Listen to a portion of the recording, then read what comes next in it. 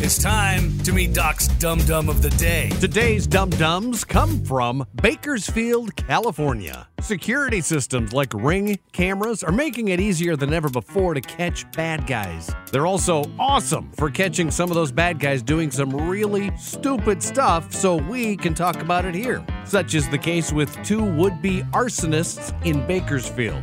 Monday night, a Ring camera at a California Immigration Services building recorded quite a show. Two men dressed in black with masks covering their faces can be seen approaching the building. They each had a large jug of what turned out to be an accelerant, and they poured those jugs over the side of the building and all over the parking lot. Now, watching the video, one can't help but notice neither of them is paying much attention to where all that accelerant was going. All over the building, all over the ground, all over them. They were splashing that stuff around like Drakkar Noir at a 90s frat party.